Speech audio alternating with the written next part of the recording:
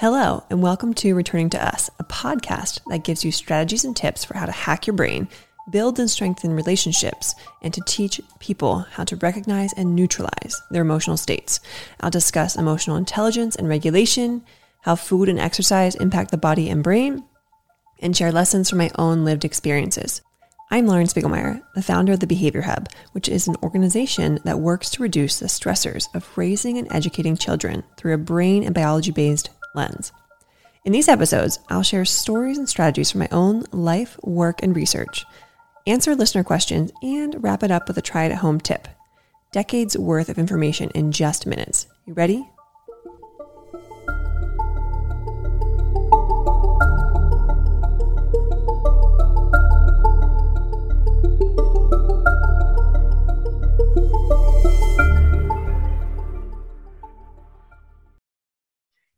All right, jumping into something today called the polyvagal theory. It sounds super sciencey. It is super sciencey, but I am going to break it down for you. So I don't know if you have been here for a while with us on the podcast or if you are new to the podcast, but a few weeks ago, we had talked about, or I'd done episodes on the parasympathetic nervous system and the sympathetic nervous system.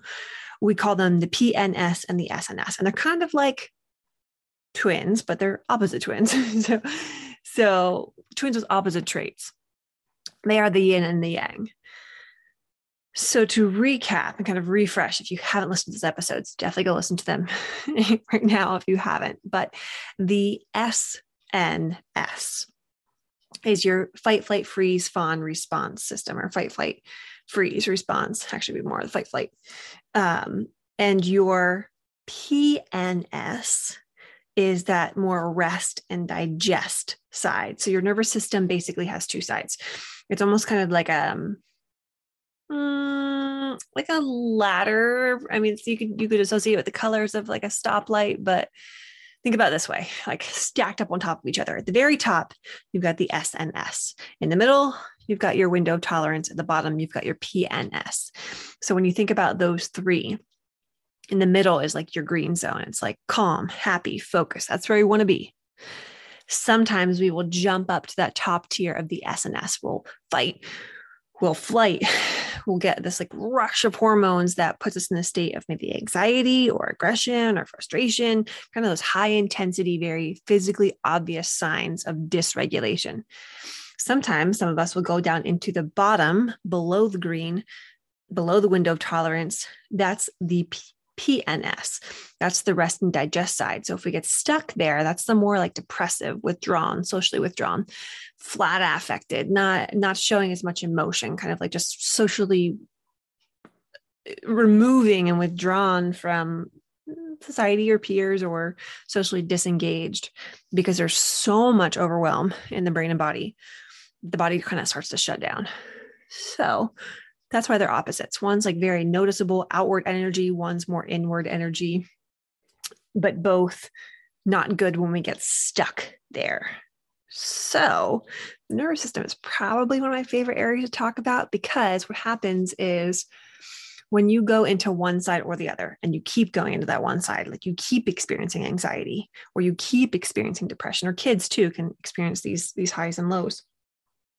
The more you go into that one zone or the other, it's like a muscle. It gets stronger and it grows. And then that means that you are more likely to end up in that zone, or you're more likely to go in that zone. So there is this theory called the polyvagal theory by Stephen Porges, and it's really centered around the vagus nerve. And people, well, it's Latin for this wandering nerve. And I think that comes from it being the longest in the body because it starts at the bottom of your brain where your brainstem is. And it goes all through your muscles, through your stomach, down to like lower parts of your body. It's craziness, kind of like how long, how important, how vital this particular nerve is, because it kind of connects like your head to your bottom. And it connects everything in between. So what's interesting is that people who have gone through chronic stress, trauma, maybe even developed PTSD or other depressive or anxiety disorders may experience these high and low states. And we all essentially experience them on some level. People that have been through trauma or chronic ongoing stress may get stuck in those high or low states. So how do we use this particular nerve and what we know about it and this theory to neutralize, to come back to that central zone of the window of tolerance and prevent the body from going into one or both extremes? How we do it and what the body, or what the polyvagal theory discusses, is using this body-mind technique or body-mind techniques to achieve balance, to get back to neutral. So I'm going to describe some of these techniques for you so you have an idea of what the body-mind techniques could be. Now, this is not an all-encompassing list. It's just a couple of things that you could use. But before you think about using some of these things, what you need to identify is, are you a person that's stuck up in that upper tier that's tense and defensive? Or are you more likely to be a person stuck in the lower tier who's more internalized, going to withdraw? Because you use a different body-mind technique depending on which side you're in. I mean, using any of these will not hurt you, will help you in some way, but you want to try and individualize it for what your needs are. So to give you an example, I'm a person who is much more likely to go into that top tier, that tension, defensiveness, tightness. So when I feel my body entering into that state, I know the physical signs. My chest gets tight. I start to feel signs of anxiety. My back gets really tight. I might be quicker to like frustration or just a little bit more agitated. So that tells me I need to do the opposite to be able to come back down because I'm heightened, I'm up. What's the opposite? Walk in nature, walk in general, drink of water, breathing, long, slow, deep breaths, maybe a quick meditation, maybe eyes off the screen. On the flip side, if someone is in that low energy state, they want to do something to bring up their energy. So a walk could also work for them, but maybe a faster paced walk, maybe something of flavor and sensation, like something sweet or sour or crunchy would bring them up out of that state. So something that's kind of more activating since they are less active. So what are some examples? Breathing. Long, slow breaths, if you're in that heightened state, because you want the opposite, you want the slow breathing. If you are in that low energy state, you want quick in and out breaths, because that's what will bring you up into that window of tolerance. Another technique is called progressive muscle relaxation. Adults can do this, kids can do this. It's just a matter of tensing up muscle groups in your body, holding them for 5-10 seconds, and then slowly letting go. So here's an example. Take your toes, squeeze them into the ground really hard, almost like you're squeezing your toes into mud or into sand. Hold that for 10 seconds, let go. You'll feel the tension and tightness from the grasp on the ground with your toes. And then when you slowly release that tight, tense grasp, it will release all these calming endorphins into your system, into your body. Best for adults, if we can target, like, what are the areas where we're holding that tension and defend our tension and tightness? So for me, it's upper back. So I'm going to do some type of activity that is progressive muscle relaxation related to how can I tense up and tighten the muscles in my upper back, hold them really tight, and then let them go. And that will release the tension. Maybe you're someone who is more like stomach based, abdominal based. So you can squeeze and hold your abdominals like you're squeezing through a skinny little fence. And you may need to do it once or 3 times or 5 times. So just keep doing it until you feel relief. But that whole process takes a minute, 3 minutes, depending on how many times you want to do it. And kids can do it too. And they can give those techniques, those different muscle groups, names. So you could call the feet one, you could call it toes in the sand or toes in the mud or muddy toes. So lots of fun ways to get kids motivated to do them. Mindfulness activities, meditation activities. I mean, I just had a parent say that she's integrating her child into her meditation practice, and the child can only last, he's about 3.5, 4, maybe just turned 4. He can only last about a minute. And even sometimes a minute, he's losing track and he's getting up or not able to sit still and be quiet for that long. So what we talked about was using some resources designed to help young kids complete this type of activity or task. Insight Timer is an app. It's a great app. It's a free app. You can purchase the upgraded version, but there are plenty of free, very short, kid-friendly meditation activities, mindfulness activities on there. So she's going to try that one and see if she can get him to be a part of this and be more engaged if he and she, if they are being led through this activity via an app. Yoga and stretching. So using things like foam rollers to stretch out muscles. There are kids' yoga channels on YouTube. There are apps, there are classes, there are all kinds of things for you to access this. And you don't need to go to a whole class or do a whole 60-minute session. You can do 3 yoga poses or a 5-minute flow. There are plenty of options. Other things I like to use, acupuncture, and this is often covered by insurance. You can call your insurance company and see if they cover it. If you're not thrilled about the idea of a professional poking you with needles, which is not as painful and as awful as it sounds. It's actually very little pain. It has a lot of benefit to it. You can look up something called acupressure, and kids can do acupressure. Other fun ones that you or kids might like, and I've really loved, Tai Chi or Qigong. It is kind of it's in the realm of martial arts, but it's more like a self-defense practice, but it's a really slow moving mindfulness type of martial arts.